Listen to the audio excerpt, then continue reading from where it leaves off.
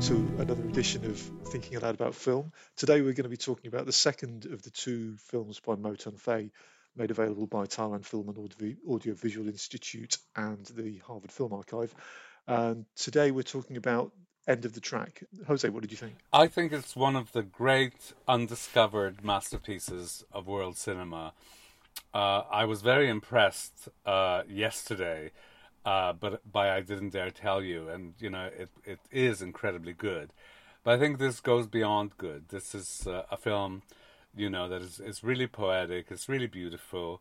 It's really complex, and it leaves you thinking about what you've just seen, whilst also resonating with a particular type of experience, an experience that everybody else has or shares, really. So, Yeah, what yeah. did you think? Yeah, no, I agree. I thought it was an incredible film, and sort of amazing that it's so little known. The story is amazing and sort of really moving. The visual style of it is also incredible, as even more so than I Didn't Dare Tell You. There's just the compositions and use of the frame and so on, and the acting is great, particularly from the two boys in the quite difficult parts, and they're amazing. So, if I can just tell the story a little bit, the film revolves around the friendship of two, I would say, tweens, right? Like they're teenagers, but they're more on the side of 13 than on the side of 18. Yeah, they're like, Yeah, I mean, these are kids that are. I mean, in a way, it could be the kid from I Didn't Dare Tell You after he's been at high school for a couple of yeah. years. It's that kind of I think age. for me, what's important is that they're on the verge of puberty, or they've just gone through, yeah, through puberty. They're very young teenagers, let's say, and I think that's important. Yeah, yeah, Because it is about the friendship of these two boys, and it's kind of a very deep friendship. It's a kind of love that they each have for the other. But the age is important because at one point, one of them says, "Oh, some of the boys in school call us queers," and the other one answers, "Well, what is queers, right? Like, yeah, they don't have a clue about mm, mm, sexuality. They're even in the process of discovering their own bodies, and often through the sight of the other. So they swim naked in front of each other, and they make fun of each other's penises and whatever. But actually, there's no suggestion that I detect of any kind of sexual interest between them, right? no, Uh, no, not at all. yeah, No. the film was banned for being homoerotic, and actually, you could see why it is. I think certainly to my eyes, seeing frontal nudity in boys that are 14 comes across as taboo, even whilst I think it really shouldn't be. Yeah, and nonetheless, it would never get made in our time, right? So you can see the transgressive element in it. Yeah, but I think it's something that is almost on the outside of the story, so to speak. Yeah, Yeah, the point about it being banned is quite interesting. Have you had a chance to watch the two lectures I've yet? seen the Victor Fan Um, now, but not the other, I'm Okay, afraid. so I've watched that, and I watched the Woodlin one. He's really interesting. He's from the Taiwan Documentary Festival that first showed these films a few years ago, and also works at TFAI. He says there's no evidence. Well, firstly, um, I Didn't Dare Tell You wasn't banned. It's just that it was an independent production and they had no money to pay to release it into cinemas, but there's Ah, no government ban. The producer and the writer of End of the Track are still around, and they say it wasn't banned, ah, and they say, and I don't quite believe this, that the reason didn't get a particularly wide release in cinemas was it had been made in black and white in 1970, and the cinema chains didn't want to show a black and white film that makes sense to me. because he does something we often do, and just like quotes from Wikipedia articles and tells you what rubbish they're Hmm. talking. But because it's Wikipedia that claims that I Didn't Dare Tell You was banned, but it says the reason it was banned is that it's about a student who falls in love with his teacher, which doesn't happen in the film. No. And as he says, there's no evidence that um, the End of the Track was actually banned. There are with that's kind of homoerotic undertone. I mean, they are sort of quite physical with each other in terms of sort of embracing and wrestling in mud and this kind of thing. But it's not a sexual thing. The reason you would never show what this film shows now is because there will be a sector of the population that will get off on it, right? But that is Yeah, yeah, no matter what any film does. I mean, there's a sector of the population, that will get off on just seeing a young boy naked, really. It really reminds me of Huckleberry Finn, yeah, and Y Tu Mamá También, which also has scenes of the young boys wanking with each other and, although in that case they're older. But yeah, it is, and actually the relationship, the review I found earlier of these two films made that point about Y Tu Mamá También. That again, that's a kind of rich boy and a poor boy who are very kind of physical with each other. yes, But yeah, as you say, it's a kind of curiosity about each other. It's a sort of it's a kind of physical horseplay that they have, but it is a very emotionally close relationship. But it's a friend. It's friendship rather than lovers. That's very very clear. anyway, to move on from this topic, whether the film, was banned or not, I think it would be very difficult to get it made and shown now. Yeah, with those scenes, impossible. And by the way, the scenes are nothing. I mean, that's just one very brief scene, and I think the rest of the film wouldn't be problematic. Well, I think it wouldn't be problematic. I mean, I think actually it shouldn't be problematic to anyone. It's a very beautiful film, So all of those early scenes about the relationship between the boys, which is deeply affectionate. You can tell they're best buddies, but it's also competitive. You often see them wrestling. Yeah, you often see them angry with each other. There is often like a contest between them that ends up in physical fighting, right? So it's not just like love, love, love, right? It is just a friendship. And actually, I think the filmmaker shows in a multi-variegated kind of complexity that is very rare to see on screen. What you said that I got it, but I didn't get it, so to speak. Yeah, that's important in the film is that they're both from different classes. Now, it's obvious watching the film, that one is a professional family and the other one is not. But actually, in thinking about it subsequently, I didn't make as much of that as I think I should have. And I wonder what you thought of that. When you're first introduced to the boys, the whole first section of the film is just the two boys, and then you meet the parents of one of them, the working class parents who run the noodle stall, and it's clear that the boys are always hanging out at the noodle stall, not at the house.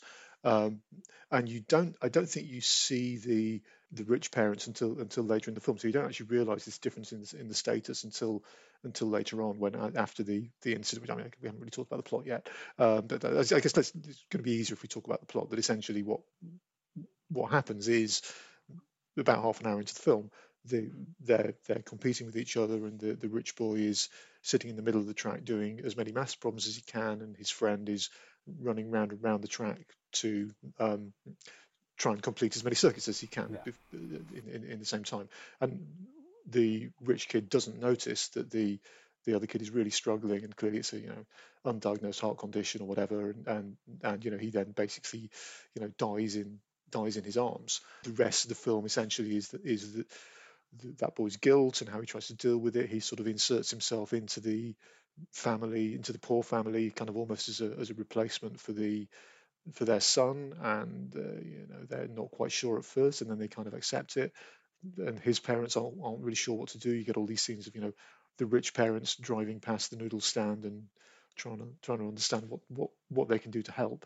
And there's actually this very moving sequence where the rich father kind of sees them struggling with the noodle stand in the rain, and actually kind of comes out of the car and helps them with it. Although he still is a git again in the next scene, but so I think that difference in the classes is important, and it's sort of and also it's kind of something we talked about often about these films, is kind of modernity versus the past. The noodle vendors are in this kind of shack, and the the rich parents are living in this block of flats, and it's all very modern, all very clean lines. So yeah, I think that is an important theme, and it's probably some. Again, there are probably other layers to that would be unpicked if you were timing Yes. this. Well, I mean, part of the layer is that the middle class kid is learning math, and the working class kid is racing with his body, right? Like there's athletics, right? But, both families are undergoing a kind of a modernity. The poor boy's family is earning towards getting their own shop and not just to have, the cart.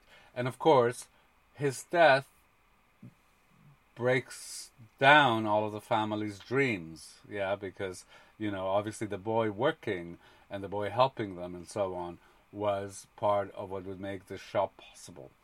Now so the death of the boy is, I think, extraordinary cinema.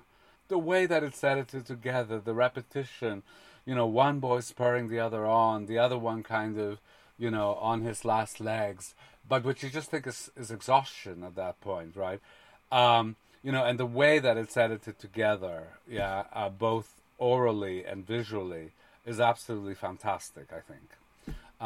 Yeah, and also the way they then return to that later on. So the scene later on where he goes and explains to the boy's parents what happened when he died, and the scene of him explaining, and he's just saying what he was shouting at the time, but they keep putting these very quick flash edits in of the death scene, and then later on I think there's another flashback, but here you just get kind of still freeze frames of events on the track, and it's really, really effective. Yes. One of the things that I didn't quite understand, or that I felt the film didn't clarify. So I have no problems with the boy feeling that he'd killed his friend, right? Which is clearly what he feels. Yeah. But I would have liked the film to offer more of a rationale of why the boy feels that, right? Because he didn't know the boy has a heart condition, right? I mean, it would be standard in sports to push someone past their limit, right? That's a standard sports thing about improving yourself, that you go just a little bit past your limit. So the fact that this results in an accidental death because, the boy, had a heart condition that no one knew about, why, I think the film should have made more of a distinction between the boy's own feelings, and our understanding of those feelings, or the family's understanding of those feelings, etc. Yeah, I suppose was it guilt? Was it survivor anxiety? Was it just grief? I mean, because I think the thing is, a it's like the scene where he goes where the boy's died and he goes back home to his parents who don't know at this point that this has happened, and they're just like, where have you been? And then, he doesn't tell them, but then he just goes out. But even later on, they don't talk to him about it, and and no one at school seems to be talking to him about it, and it's because it's not it's not it's not a brother, or it's not his parents that have died. It's not a girlfriend or his partner or whatever. It's his mate that's died, and it's what's your he's not at the funeral. He has no kind of role in that process, right? And he has no formal. I don't know what I'm trying to say, but he's got no sort of. People just probably assume, he's a kid. He's a 13-year-old boy.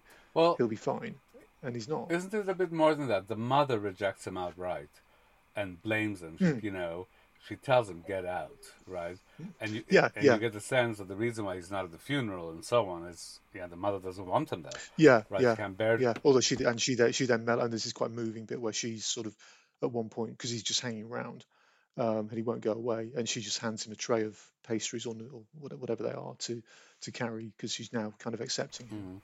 I think the other day you mentioned, let me try and find it, those 4 confusion things of, rituals, responsibilities, frugality, and shame. Yeah. And I think what you see a little bit is the boy undergoing that. Yeah, so his way of making it up to the family is through rituals. It's always like "Good morning, Auntie Lee," "Good morning, Uncle Lee," "Goodbye," and yeah, and taking on responsibility for his friend's death. Yeah, and then kind of giving of himself and of his time, to the family, so that they could do what they would have done had the other boy lived. So you could see how the film reenacts that, and then there's that point where they try to put the new name for the bar, the marquee for the bar, and it's named after the boy who's died, Yang Shui or something like that. And the boy freezes, and it collapses on him, and he realizes, nothing is ever going to bring his friend back, and he could never make amends for what he's done. And he leaves and goes home. What did you make of that moment? As you say, it's kind of like he's trying to replace his friend, and then that's the point where he realizes he can't. But I didn't quite get his motivations at that point, because there's then the scene at the end where he, I mean, is he committing suicide? I'm not sure, but he's sort of, because at the start of the film, I mean, I would say the opening of the film is incredible. It just starts out with these two points of light in complete blackness, kind of moving towards the camera, and then this kind of is held for ages, and eventually you find it's the two boys emerging from this mine shaft with torches, and then right at the end of the film, the film ends basically with the boy on his own, just walking back into this blackness, and it. What is that implying? Is that implying he dies? He commits suicide? Is it? I don't know. I mean, I meant to ask you the same thing, because I don't get it, right? And I think that is a weak point in the film for me, because I mean, it could be read various ways, right? It could be read that at the beginning the boys come out together into sunshine and joy, and their youth, right? And at the end, the youth is over. Yeah. He thinks he's killed someone, and what lies ahead is kind of darkness, right? There's that whole thing about everything is always changing. Things change all the time. There's no certainty. The rules are really the rules only sometimes, and for some people and not for others. Yeah, all the certainties that the society tells you don't hold. Everything changes, right? Which is kind of quite a cynical way of looking at things. And then he says, what doesn't change is what I've done. I have, the implication is what doesn't change is that I've killed you, right? And I think, I think the film should have resolved that better, because the boy didn't kill him. I mean, I don't find that at all convincing that the boy killed him. I mean, I can see why he might think so, or why he might feel guilty about it, but why there isn't a shift in that perception at the end is beyond me. And I did think, is he committing suicide? But why would he commit suicide? There is, of course, the realization that he could never bring his friend back. But is that the only thing he's been living for? You never see the surviving boy interacting with any other children. Yes. Yeah, he's in the classroom. There's a bunch of other people in the classroom, but he doesn't seem to talk to any of them, because the early scenes are just those two boys. You don't see anyone else with them. And the later scenes, he's kind of isolated in the middle of a crowded room. He never talks to one of his friends, one of the other friends who presumably there are other children around. There is no one to say to him, "Look, are you okay? Are you why are you doing this?" But in a way, I kind of like that it you don't really know what's going on in his head. You can kind of speculate about why he's doing these things. Why does he go to the noodle store in the first place? Why does he feel guilty? Why doesn't he talk to his parents? Why does he destroy his abacus in this moment? Why does he do what he does at the end? And what does he do at the end? I don't know. I understood all of that. Like I mean, to me, that kind of silence, the anger, the not telling, is part of being that age. And clearly being at odds with the family. And again, he says at the end, sometimes you do what your family wants, and they appreciate it, and sometimes they don't, and you never know why. And so that is a very kind of typical teen feeling, really. So I get that, and I like that as well. Um, and I like the mystery that the film has, and I like the simplicity. You know, it's almost like a chamber piece because, you know, there's two sets of parents and the two boys, right? And then one of the boys, yeah, leaves the narrative, but overhangs on the narrative, you know, halfway through, and then maybe the other boy leaves at the end. In which case, two Yeah, families are then bereft, right? yeah, And I love the depiction of both families because actually they're both quite sympathetic. I think, you know, even the father who seems quite abrupt and obviously anxious about what the boy is doing and complaining that the mother, pampers him too much. Nonetheless, is shown to have real love and concern. And yeah, the scene you described where he goes to help, yeah, get the cart out of the mud is very moving, really. apart from those six characters, as far as I remember, there are virtually no other speaking characters. The teacher at one point is giving them instructions in the And a classroom. doctor, maybe. Oh yeah, yeah, that's right. There's a doctor in the hospital who says, who He's dead. basically says, sorry, he's dead. Get over it. And but I don't. Oh, and there's the kind of, and that's another mystery. This kind of drifter, this kind of guy that he meets who's living in a shack near the grave. What two did you make two of that? drifters actually. One near the beginning who seems to work in the cemetery, right? And then there's another one at the end whom the boy mistakes for the earlier one and says, "Sir," and he goes, "What do you want?" And then, "Oh, nothing, sorry, yeah, it's clearly the wrong person." Yeah, so Yeah, there's yeah. those two vagrants. I'm not sure how to interpret those, actually. It's a film I want to watch again to kind of see whether I can unlock some of those mysteries. Yes. Um, But yeah, fascinating film. I thought it was very beautiful. I thought it was very moving. I also thought it resonated. I mean, you know, I think everybody's been young, you know, and everyone can recognize those things that the boys are Yeah, going through. yeah, I found the depiction of the families complex and moving. Yeah, it isn't coy and sentimental. Like you could understand why the mother of the dead child hates the sight of him, right? And then the process of kind of gradual warming up to him, you also understand how that comes about. Yeah. yeah, Uh, yeah. I love the bit with the detail with the shirts, by the way, which obviously we're missing because we yes, can't read the text. But they're wearing their kind of school each other's shirts, like a shirt. polo shirt. Yeah, polo shirt, and they've got their names embroidered on the shirt. Um, and when they're doing the maths problem and the running, they both got they both take their shirts off. Clearly, we don't realise this until someone says it out loud. If you're a Taiwanese Mm. audience, you would perhaps notice this.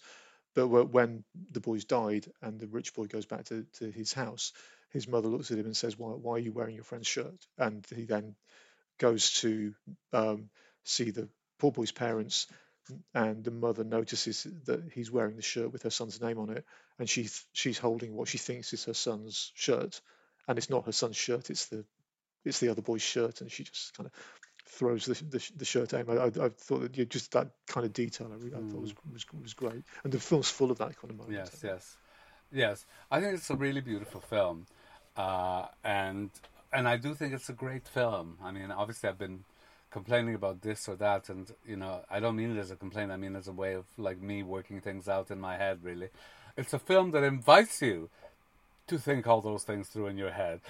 Yeah, that not only invites you to do it, but like you want to do it. It resonates with you. It kind of overhangs in your mind after you've seen it, which is Exactly. It reminded me, and this has just occurred to me talking about. Have you seen Lean on Pete? no. Andrew Haig film that came out a couple of years ago, and it's about a boy about he's about 14 or 15, and he kind of gets involved with a horse, and it sounds like this kind of cloying film, but it's not. It's amazing. And again, he's you just got this boy, and he's doing this stuff. He takes this horse and goes on a journey with the horse, and you don't really know why he's doing it, um, and why he's doing anything he does in the film. But just like the performance of the kid in the lead, you just sort of know, yeah, I don't quite know why he's doing it, but I can tell he has a reason for doing it, and he's conveying that he has a reason. And that's the same feeling I had with this film, that the surviving boy is doing. You don't quite understand why he's doing things, but you do feel he has a motivation. You're just not quite sure what it is. But yeah, I thought it was great. And a bit much like you, I came and I posted about it somewhere online saying I think yeah, just really had the feeling I've just seen this kind of great lost masterpiece basically because it really is that good. I wondered as well, because Victor Fan in his lecture compares it to Teorema, to Pasolini's Teorema, Mm, mm, and talks about like class responsibility. That if this film is read allegorically, it's like one class trying to make up for the wrongs that they have done to the other class, right? And of course, they could never be repaired. Yeah. Therefore, the only option is for that class to commit suicide or to go. I mm. don't find that very convincing, but I wondered if you had an angle on that. I wasn't 100% convinced by that, and um, it felt a little bit like he was making the Pasolini comparison to then sort of link it up with the fact that Moton Fay later did a film that was kind of based on Sallow. So I didn't quite get that, but again, maybe there's some resonances here that we're not getting that because as we were saying yesterday with um, the fact that if you're Taiwanese, you would understand that because the boy and his father are living in a certain type of house in a certain district, that means he was almost certainly formerly a successful mainland person who has lost his money.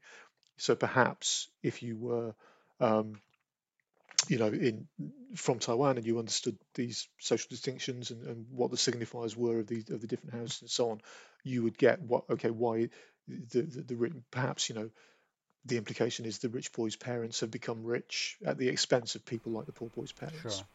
But we don't really know. Yes.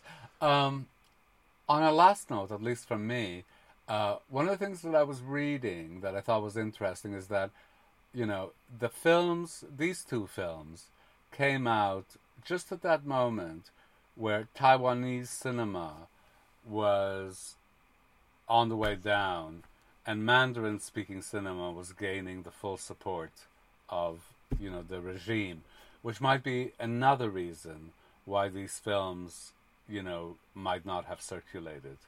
The other thing is, in terms of where this sits in Taiwanese cinema, one of the points that Wood Lin made was that yeah, because these films had been shown so little at the time, and people just hadn't seen them, and people viewed Mo Tun-fei in the light of the films he was Of the making, exploitation films. the exploitation films he made later in his life.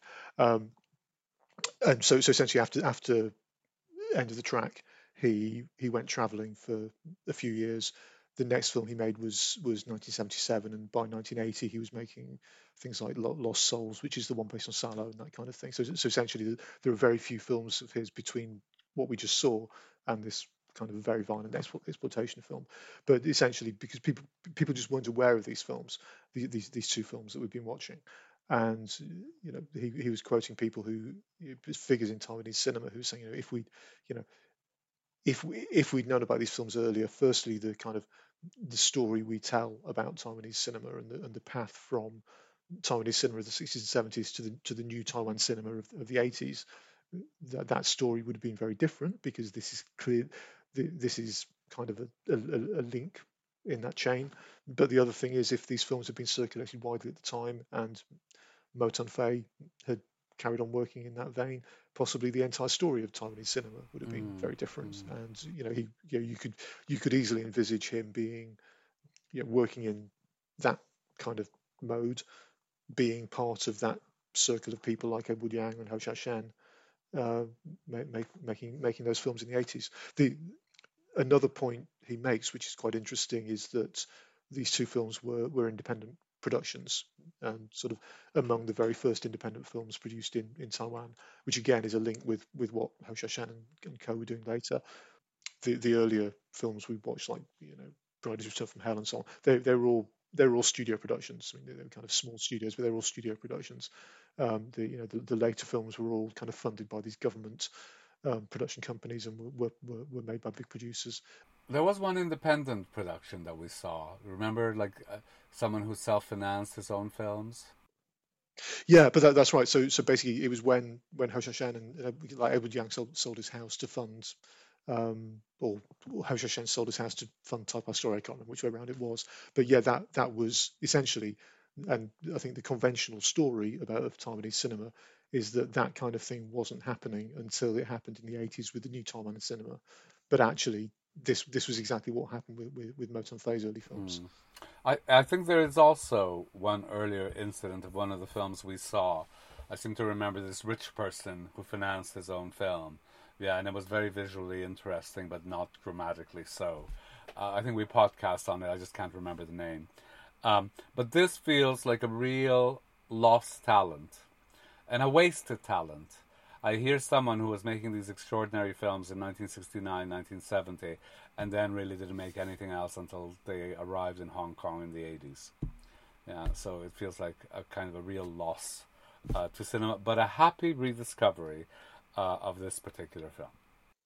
Yeah, and if only we had access to some of these later exploitation films, we might be able to watch them and do a comparison. And luckily, actually, so yeah, watch this space. We may continue with to perhaps. I think it might be interesting to watch one of these films and just see. I think it would.